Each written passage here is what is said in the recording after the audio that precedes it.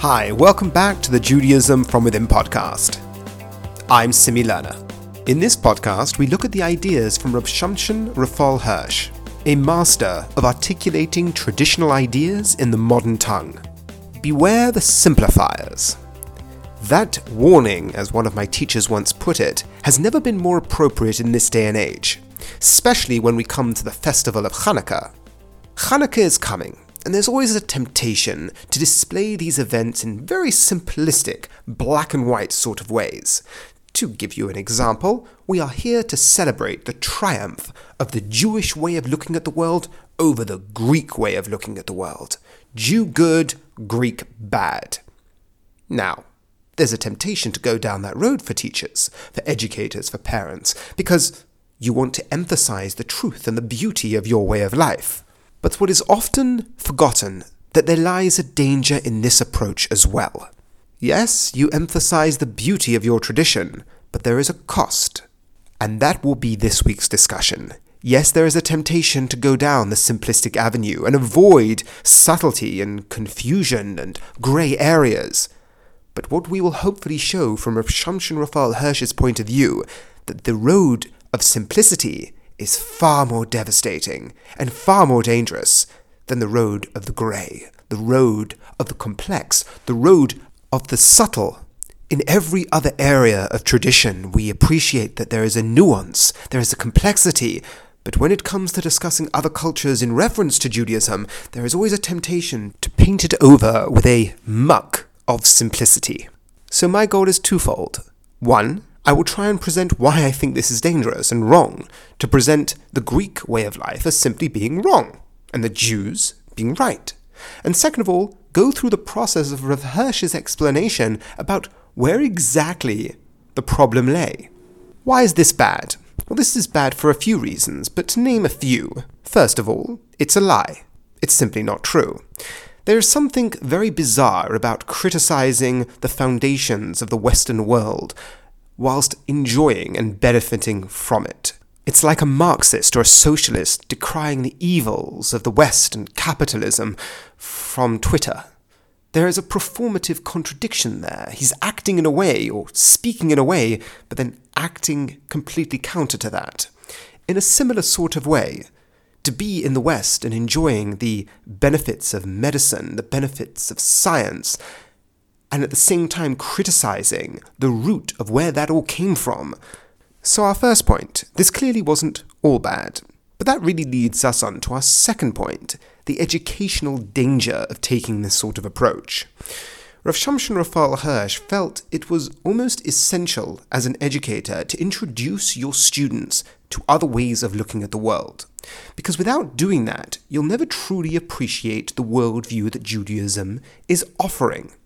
In a similar sort of way, you present the Greeks and the philosophy and the ideas that the Greeks introduced to the world as simply being either silly or evil or wrong. It'll only take the time for the child to come out of your classroom, to then look what they said, to hear the ideas they presented to the world and how our society is structured off those foundations, to know that you were either uninformed or dishonest. And that doesn't paint a nice picture of the traditional education he received. So we have our 2 points. 1, the educational damage, and 2, we have the dishonesty. So, in essence, not necessarily a good road to go down. Okay, but now let's paint the actual picture. Clearly there was a problem. This was the first cultural clash Judaism had actually experienced. Yes, it became a physical conflict, but it began with a conflict of ideas. This is where Rav Hirsch offers us a hierarchy of ideas, of archetypes, of patterns that we as human beings play out. To do this, to describe our principles, he takes us back to the very beginning, to the story of Noach, the story of the beginning of humanity. And Noach has 3 sons, and Noach gives us our first prophecy. But Rav Hirsch takes them not as individual people to be spoken about, but ideas that will permeate their way throughout societies and throughout individuals. You had Shem, Cham, and Yafes. Shem, which represented the transcendent. Name, Yafes, which represented culture, which represented the beautiful, the aesthetic, and Chom, which represented the sensuality or the raw power from Chom, of heat. So you have these three ideas: the transcendent, the beautiful, and the sensual, the power that laid at the root of everything. And the prophecy that Noach puts forward, or the hope that he puts forward, that will play itself out throughout the human story, is that Chom should always be subservient to his brother. But the world shall be opened through the enlightenment of Yefes. Yefes should enlighten the world, but it should dwell in the tents of shame. Now this is truly key.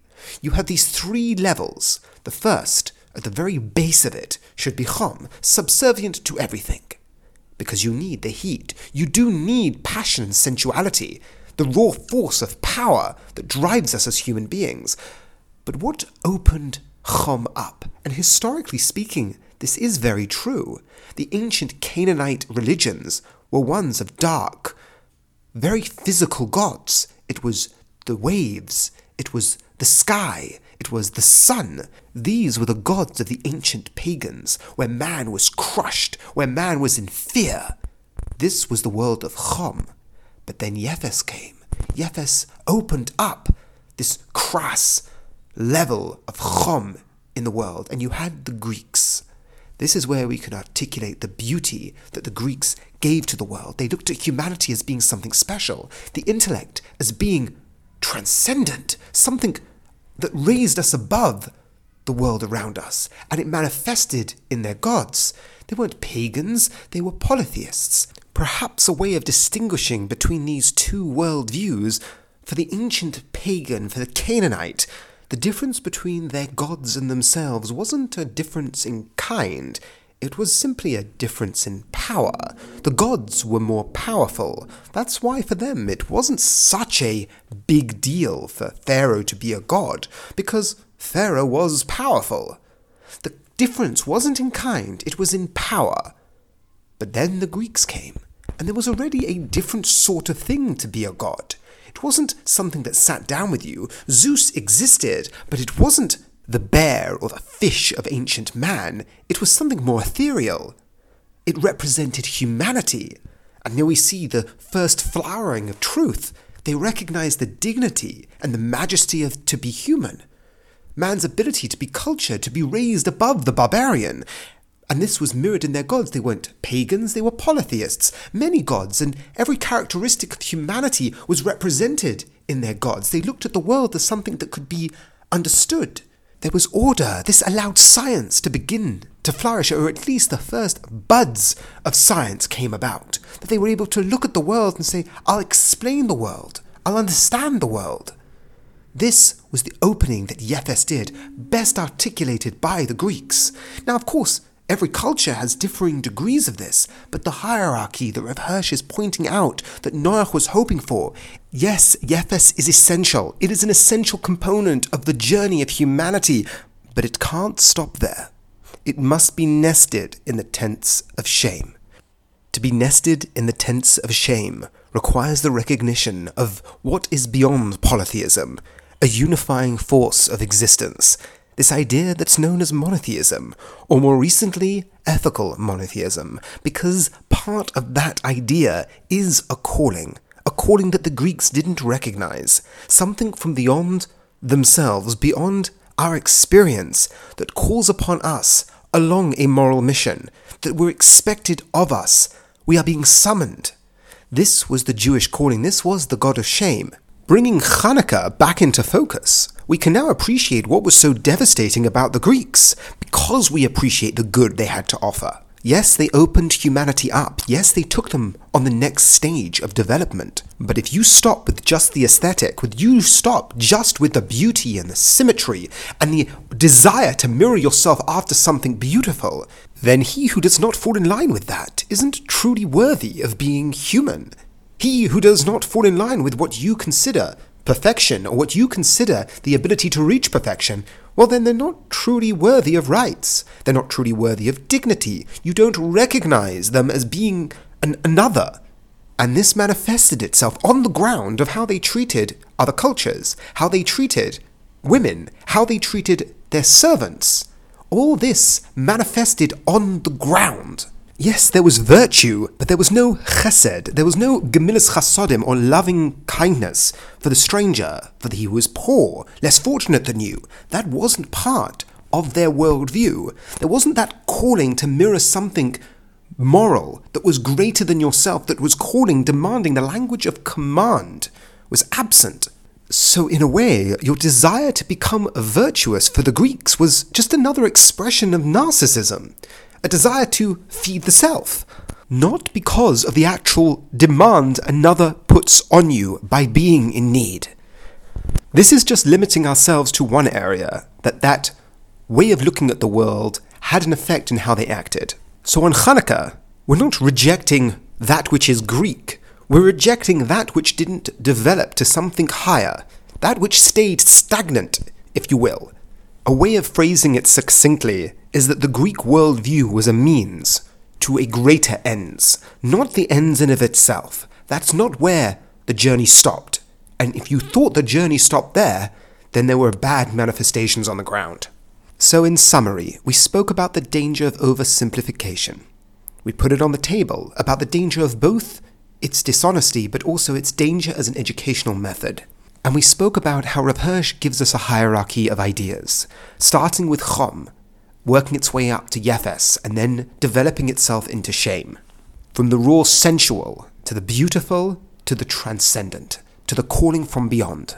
All should be, in the language of the Psukim from Noach, nested in the tents of shame. This gives validity to the process. This gives validity to the ideas that were put forward by the Greeks, but at the same time has a strong word of criticism and caution, that we can appreciate what we're rejecting when it comes to Hanukkah.